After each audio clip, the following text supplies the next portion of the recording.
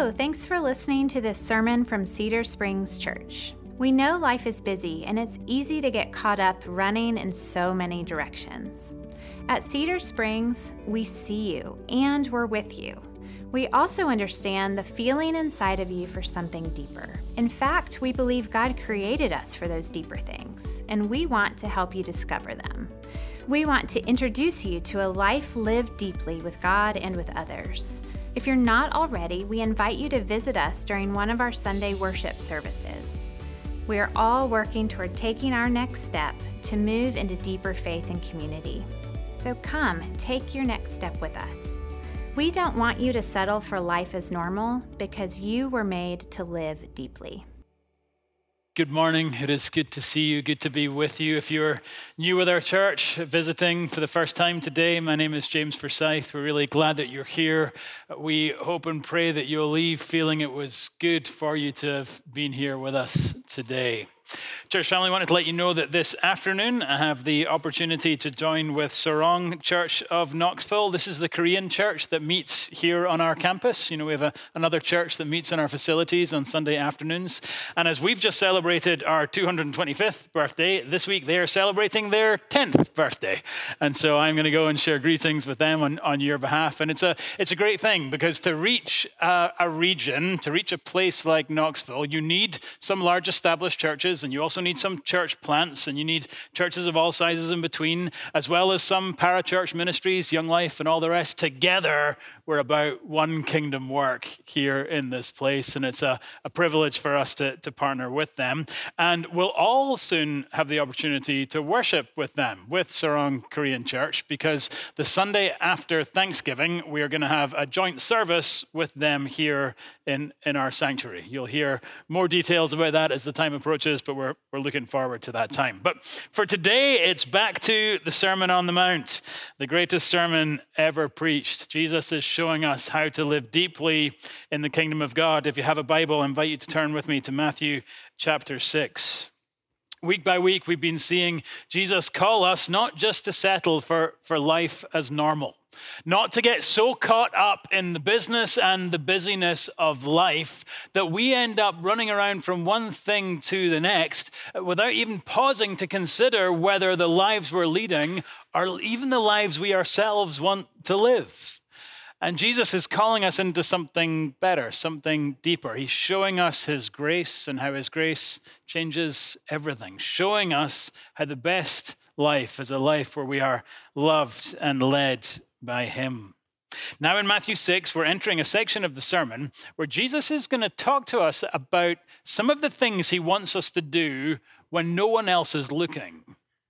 Some of the things we're to do when no one else is looking. Several years ago, I did a short sermon series on this section called Secrets, because in this section, Jesus is going to call us to do some things in secret. We'll see 3 of them over the next 3 weeks together. Today, we start with the first in Matthew 6, starting in verse 1.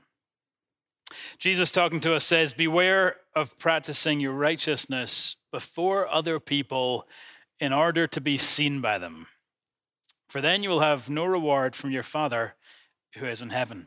Thus, when you give to the needy, sound no trumpet before you as the hypocrites in the synagogues and in the streets, that they may be praised by others. Truly I say to you, they have received their reward. But when you give to the needy, do not let your left hand know what your right hand is doing, so that your giving may be in secret, and your Father who sees in secret will reward you." Friends, this is the word of the Lord. Father, I ask that as we consider your word together for brief moments this morning, that we would see Jesus and that he would be true and good and beautiful to our hearts and to our souls.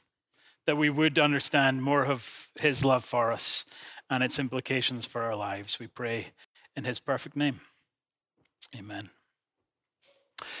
PostSecret.com is the largest advertisement-free blog in the world.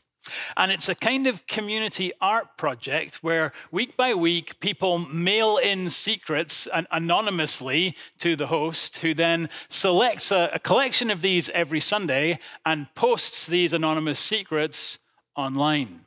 Now, a whole load of different things end up appearing on this website. Take these 3 examples. Some of the secrets are sad. My biggest fear is that if I have a daughter, she will inherit my eating disorder. Some of the secrets are silly. Don't you love this one? Barista at Starbucks. I give decaf to customers who are rude to me. Y'all better behave when you go to Starbucks, okay? Come on. Some of the secrets are shocking. My son has imaginary older siblings, a boy and a girl. Sometimes I think they are ghosts from my 2 abortions, and I don't know if they are there to haunt me or to tell me that they're okay. The weight of secrecy that so many of us carry around day in, day out in our routine lives. Do you have a secret? What is it that you might be tempted to mail in? Well, of course, ordinarily in the Christian life, secrets are to be avoided. Why? Because the gospel brings so much freedom. The gospel brings freedom to us so that the Christian life is to be marked by transparency, marked by honesty, marked even by vulnerability. We no longer have to pretend to be something other than the beautiful mess that we in fact are. The gospel frees us to live our lives without pretending. But Jesus is going to show us that sometimes secrets have their place. Look at verse 1 there with me. Beware, Jesus says, of practicing your righteousness before other people in order to be seen by them. For then you will have no reward from your Father who is in heaven. We're never told to keep our failures hidden. Jesus never encourages us to try and keep our shame and our guilt somehow stuffed inside. He brings us freedom to be honest and transparent as we live our lives. But here he does tell us to keep our acts of righteousness hidden. Now, why the secrecy? What's all this about? Well, Jesus is going to give us 3 examples over the coming weeks of the kind of acts of righteousness he wants us to practice in secret. We're going to see the first example this week and see 2 things. First, what Jesus wants us to do in secret. And second, why he wants us to do this in secret. What does he want us to do? Why does he want us to do it? Let's dive in together in verse 2. What are we to do in secret? Jesus answers, verse 2, we're to be secretly generous. Be secretly generous. If we were to pull back the curtain of your life, pull back the curtain of my life, see what you're really like and what I'm really like when nobody else is looking, we should find that we are secretly generous people.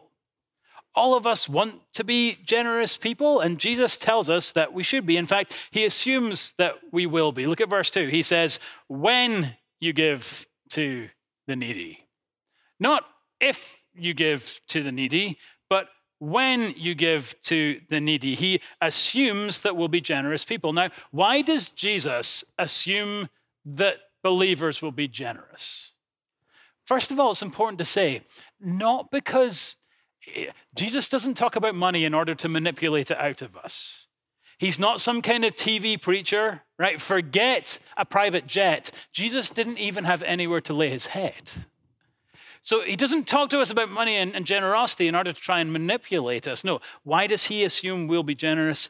Jesus assumes we'll be generous because of the gospel.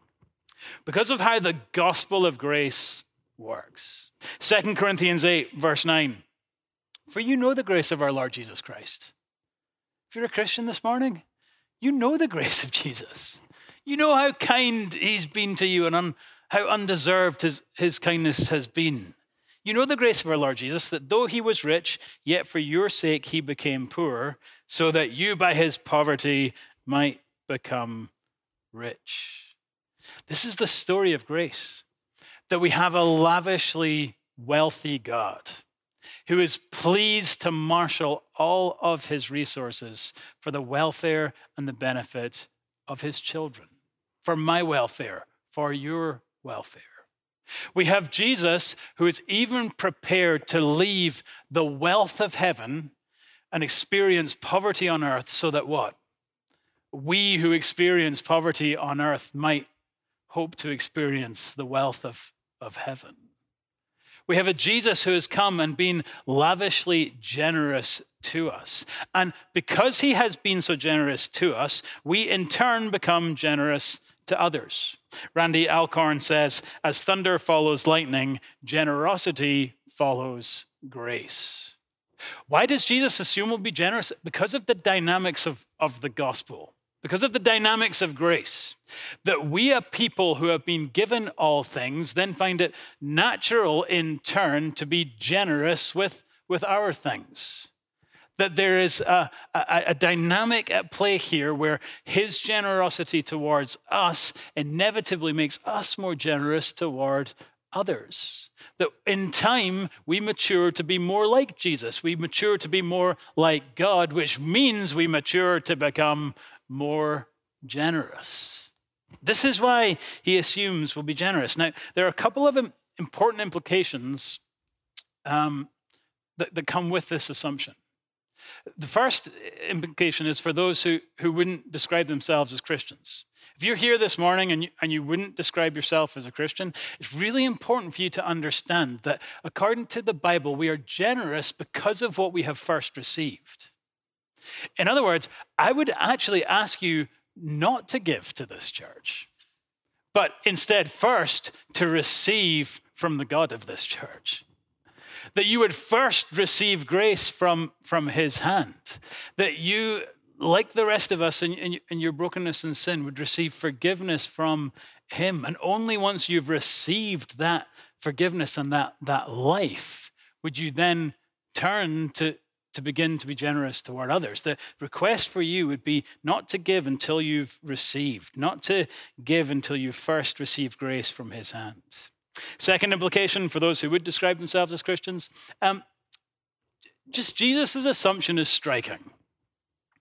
It's an assumption of grace. It's a response to his kindness toward us, but he does assume that we'll be generous. So, in other words, generosity isn't the thing that like the super hardcore, slightly crazy Christians over there do. I'm not talking about you guys. I mean, like, generosity is something that normal, everyday, average Christians like me and you do. This is a natural ebb and flow that comes in the Christian life. We're to be generous, but, back to verse 2, when you give to the needy, sound no trumpet before you. Sound no trumpet before you, as the hypocrites do in the synagogues and in the streets, that they may be praised by others. Truly, I say to you, they have received their reward in full. When you're generous, and Jesus assumes that we will be, don't feel the need to advertise it. And isn't the illustration Jesus uses just a powerful one? He says, imagine people striding through the streets, sounding trumpets before them to draw attention to how much they're in fact about to give. So we had the orchestra, we had brass this morning. Imagine right before, as I'm writing my check, I have them strike up a song and say, hey, guys, look at my generosity. Look how, just kind and generous I am. Jesus says, no, don't be that way. Don't make a big song and dance out of your giving so that you're only giving in order for everyone else to know how generous you are. If you do that, Jesus says, you're a hypocrite. And see if you've had bad experiences with the church. See if you've had bad experiences with hypocrites. You should know that no one has a harder time with hypocrites than Jesus. And in this text, he's calling us hypocrites out. Don't do things just to get the recognition of others. If you do, your generosity is a sham. If you do that, in fact, you've already received your reward in full. It makes sense, doesn't it? He's saying, if you only gave so that other people would praise you, then when they praise you, you then have the very thing you wanted in the first place. And so you've received your reward in full. Instead, Jesus says, verse 3, he invites us into something deeper, something better. When you give to the needy, do not let your left hand know what your right hand is doing, so that your giving may be in secret. We're to be secretly generous. And again, isn't it a powerful picture, a powerful illustration that Jesus uses? Your giving is to be so humble, so indiscreet, so discreet, so behind the scenes, that it's as if even your left hand doesn't know how much your right hand has given. Of course, that's not to be taken literally. It's an illustration of how humble our giving is to be. We give, but we don't take pride in it. We have humble hearts of gratitude where we're glad to share from all that we've received. It's the heartbeat of Christ for us. It's for us to become more like him, who is generous towards his children and calls his children to be generous in turn. Okay, that's the first thing. What are we to do? Be secretly generous. Second thing, though, why are we to do it? And why are we to do it in secret? We've already seen, of course, that the primary motivation for our generosity is the gospel itself, the dynamic of grace that we receive in Jesus. But don't miss what Jesus adds here in verse 4. Do you see it there? If your giving is in secret, verse 4, your Father who sees in secret will reward you. So God sees in secret. We don't have to say, imagine you could pull back the curtain. Imagine we could see what you and I are really like. The curtain is invisible to God, and he already knows what we are really like. And when he catches his children doing the things that he's called them to do, what does he do? He will reward you. He will reward us. The Father likes to catch his children doing right, which is also, as a side note, such an important parenting principle. Catch your children doing right and praise them when they are doing well. Don't always be the one who's appearing with a scowl. Celebrate your kids when they are doing well. That's how our Father loves to deal with us. When he catches his children doing right, he loves to reward us. Now, some Christians get kind of uncomfortable with this idea that God will reward us when we follow him. Partly because for some Christians, it just doesn't sound like particularly holy.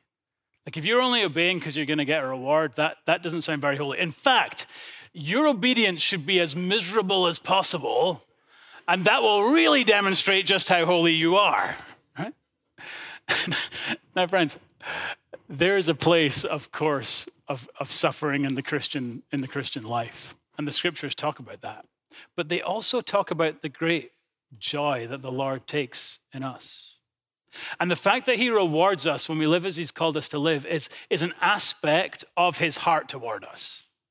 Like that, the happy-hearted God who is pleased with his children. Does it please you to give good gifts to your children? How much more do you think it pleases the Father's heart to give good gifts to his own?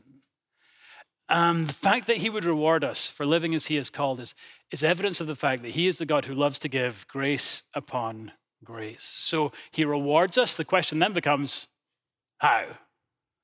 How does God reward secret generosity?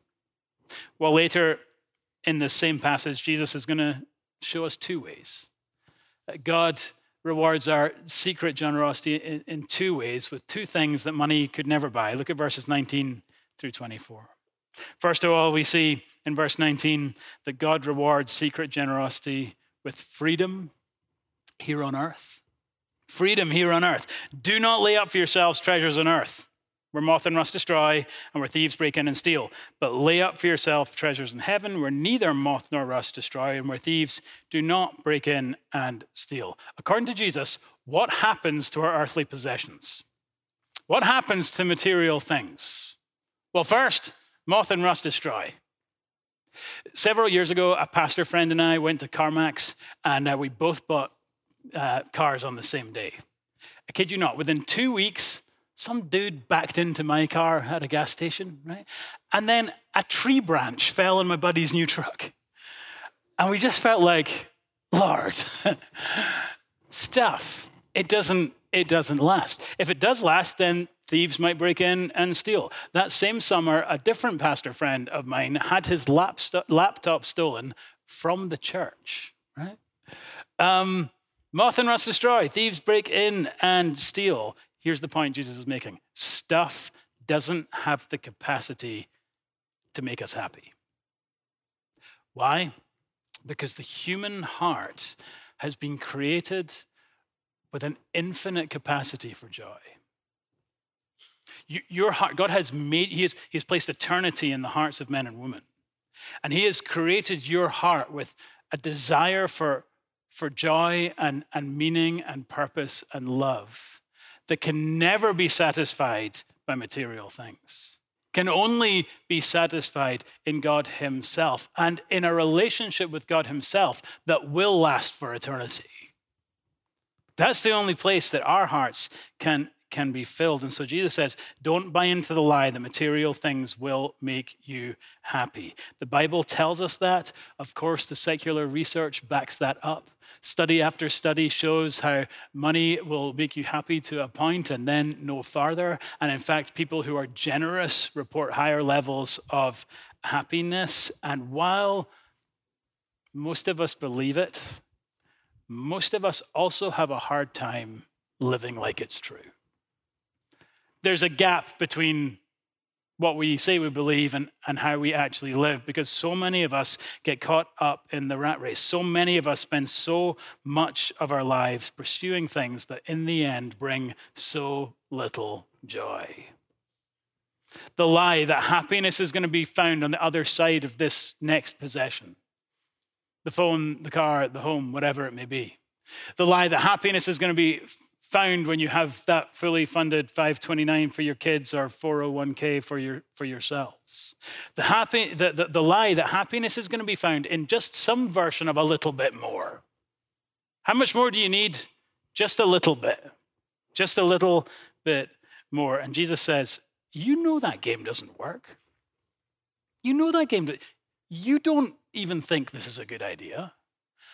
And generosity is the antidote. How do you free yourself from the hope and the lie that materialism and possessions will make you happy? Jesus says, don't just sit on a rock and try and make yourself believe it. No, the antidote is to be generous and to give your things away. That if materialism is the heart attack, generosity is exercise. It is the thing we do in practice in order to free ourselves from that great lie. The thing we do in practice in order to free ourselves from that trap. When you're generous, you order your life around those things that matter the most to you. And in so doing, you experience a freedom from the deception that happiness is found here on earth. What does Jesus reward generosity with? First, freedom on earth. Second, and very briefly, verse 20, God also rewards generosity with treasure in heaven. Lay up for yourselves treasures in heaven. Why, Jesus? Well, there neither moth nor rust destroys, and there thieves do not break in and steal. Jesus tells us that the long-term return on earthly treasure is just really poor. When we preached from this passage early in the year, I shared that anecdote that's told about John D. Rockefeller. At that time, one of the wealthiest men alive. Well, he died, and someone asked his accountant, oh, how much money did John D. leave? And the answer came, you remember, all of it. All of it. You don't take any with you. At best, you have a 60-year investment strategy. And Jesus says, yeah, while those returns are very poor, do you know the long-term return on generosity accrues into eternity?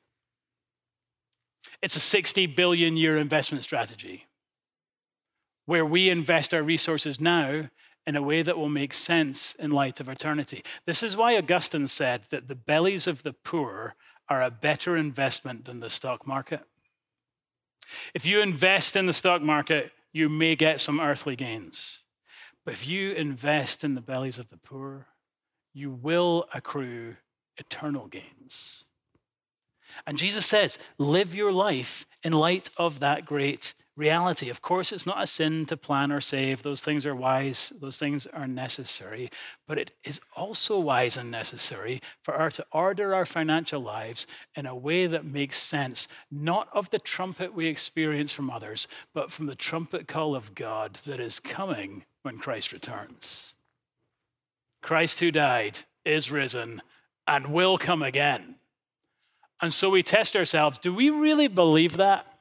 Do we really believe, and are we ordering our lives in a way that makes sense of heaven? In a way that doesn't make much sense were it not for heaven. God will reward your secret generosity with freedom on earth and treasure in heaven. Wrapping up, simple question. Are we doing this? Are we secretly generous? Are we this kind of people? Are we this kind of church? May God give us the grace to be so. May we continue to fill the bellies of the needy, fill the bellies of the poor, be a blessing to this community, be a blessing to the nations Christ came for. Jesus is inviting us to be the kind of people and to be the kind of church we actually want to be. And so may he give us grace to make it so as we practice secret generosity. Amen. Let's pray. Father, we do pray for grace. First, to understand the great love and affection you have for us. That, Lord, you came to earth not to give us a to-do list, but to make sure that everything was done so that we can enjoy relationship with you, not just now, but even in heaven. And Lord, then we pray for grace upon grace to understand how this gospel should change our lives, that we might live in light of eternity, not for the shallow, superficial praise and the trumpet of today, but live lives in a way that will make sense at the trumpet of eternity. These things we pray in Jesus' name. Amen.